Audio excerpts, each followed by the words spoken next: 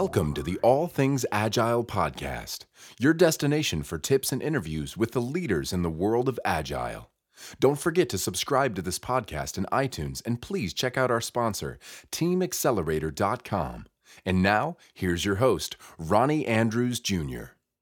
Hello, everyone, and welcome to the All Things Agile podcast, Episode 3, Remixed. Today's topic will be the use of overtime. But before we begin, a quick reminder that this podcast is for informational purposes only and accepts no legal liability. So let's get started. As part of the Agile Instructor blog and this podcast, I like to cover topics that are often overlooked by traditional Agile books or articles. So in this case, I want to focus on the application of overtime within Agile teams. It's a topic which can certainly elicit strong emotions. There are some that advocate that overtime should never be used. In contrast, many teams are engaged in overtime occasionally, or perhaps even routinely, as part of their reality.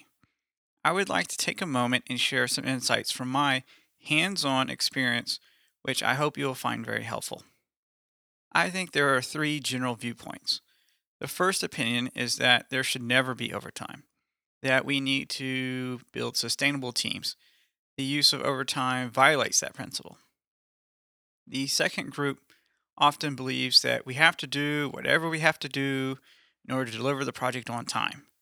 If that means overtime, then that's what we have to do.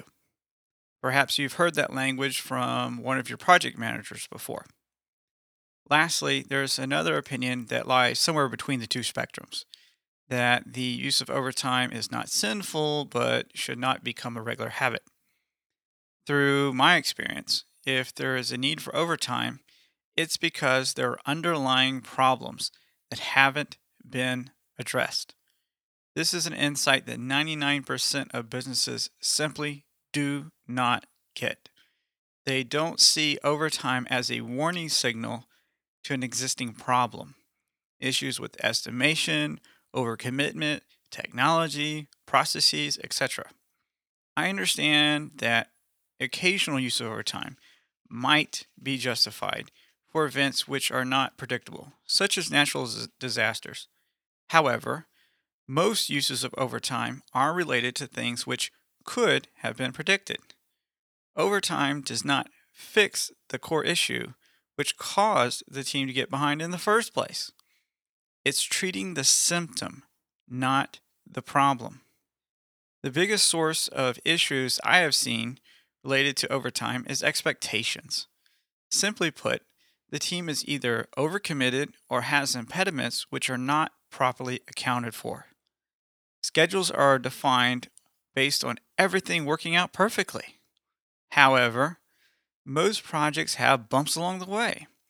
If teams and their quote unquote leadership communicate the situation to stakeholders, the difficulties can often be accounted for by either reducing scope or extended the expected delivery time frame, etc.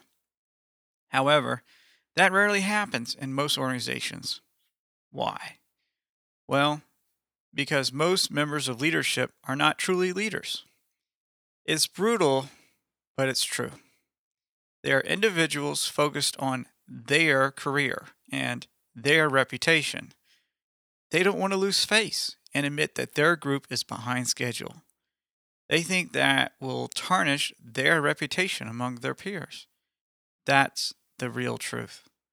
Most deadlines given to teams are artificial.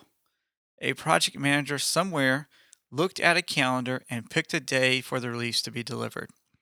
Stop and think about it. Will someone be physically harmed if the release is delivered on a Friday instead of a Monday? No. Will the company go bankrupt? No. Those PMs and other managers may treat the project as life or death, but it's not. They're just dates. Let's not make the dates more significant than they truly are. It is often the case that the subject of overtime comes up due to artificial dates that the team didn't even influence. This environment often breeds routine overtime. So why is that so wrong? Well, first, regular overtime exhausts team members, leading to burnout. As a result, morale, and ultimately productivity drop dramatically. This in turn leads to attrition.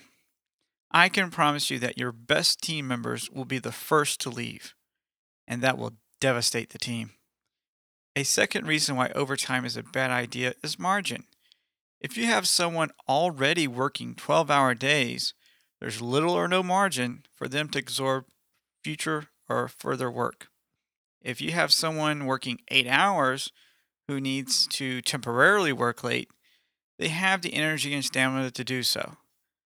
But if the team member is already exhausted, they have no additional energy in reserve to handle that issue. There's simply no margin to absorb further bumps in the road. This adds additional risk to the team and to the project.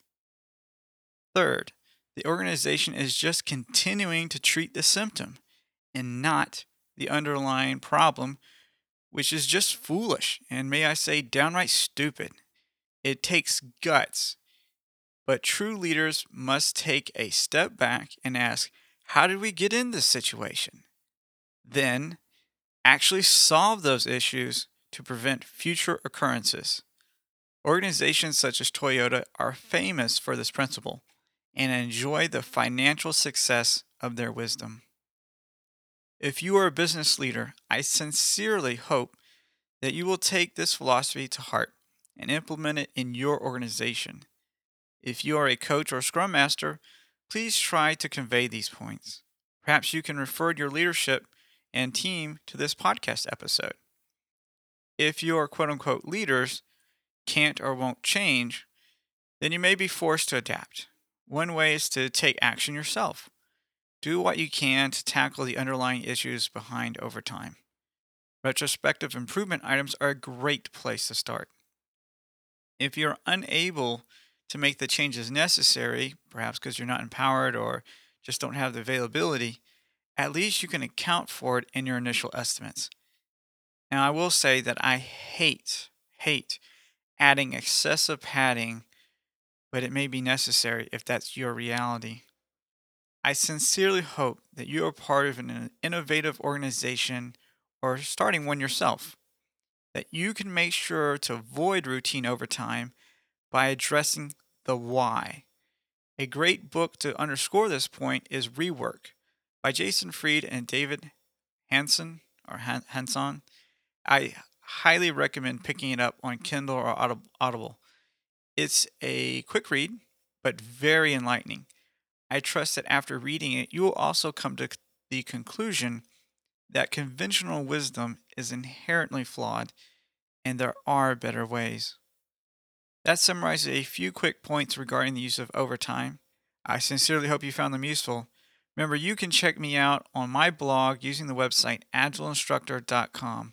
Feel free to contact me using coach@agileinstructor.com. Also, don't forget to visit our sponsor, teamaccelerator.com, which makes this podcast possible. It is a cloud-based agile team software package designed for small and large companies alike. Thank you once again for joining me for this podcast. Please join me for episode 4 for an exciting product announcement. You don't want to miss it. Remember, it's time to accelerate your team today. Thank you for listening to All Things Agile. We look forward to you subscribing to the podcast in iTunes and leaving a kind review. Thanks and God bless.